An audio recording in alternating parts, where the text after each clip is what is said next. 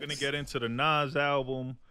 This is like a special episode, a shorter episode. We just wanted to talk Nas, give him his flowers, give him his props. Yeah, man. That intro song, Michael and Quincy.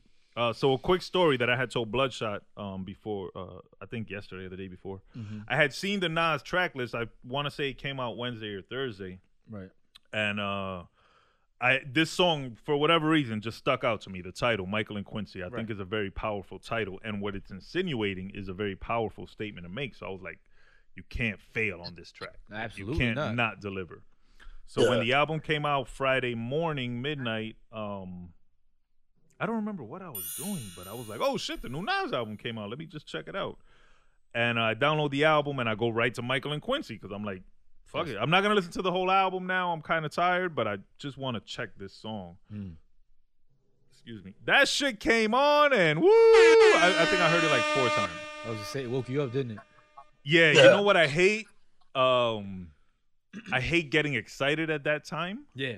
Because then I can't go to sleep till like 3 in the morning. So now it's like 12:30 and I'm fucking in the crib souped. Gassed.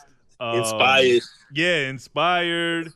And like just my blood is flowing and I'm like, damn, I'm not gonna go to sleep now. So I could imagine you in shout that out apartment. to Nas for doing that. Yeah, that shit happens to me a lot. Like it happened again last night when my book released, my audio book. Shout out to that. All Flowers Die. Install is on your phone now. The audio book, check it out. Go get that. Whenever a project drops at night, I get excited. Or if ever I'm like working on something at night and like I completed like a new video or something, I get mad excited and I'll start texting people, but I forget that it's like 1 in the morning. I'm a weirdo because I'm awake because that's my schedule. Not everybody got the same schedule.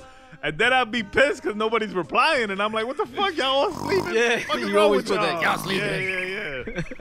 So that happened with this song. Shout out again to Nas. Shout out to Hit Boy. Michael and Quincy, dope song.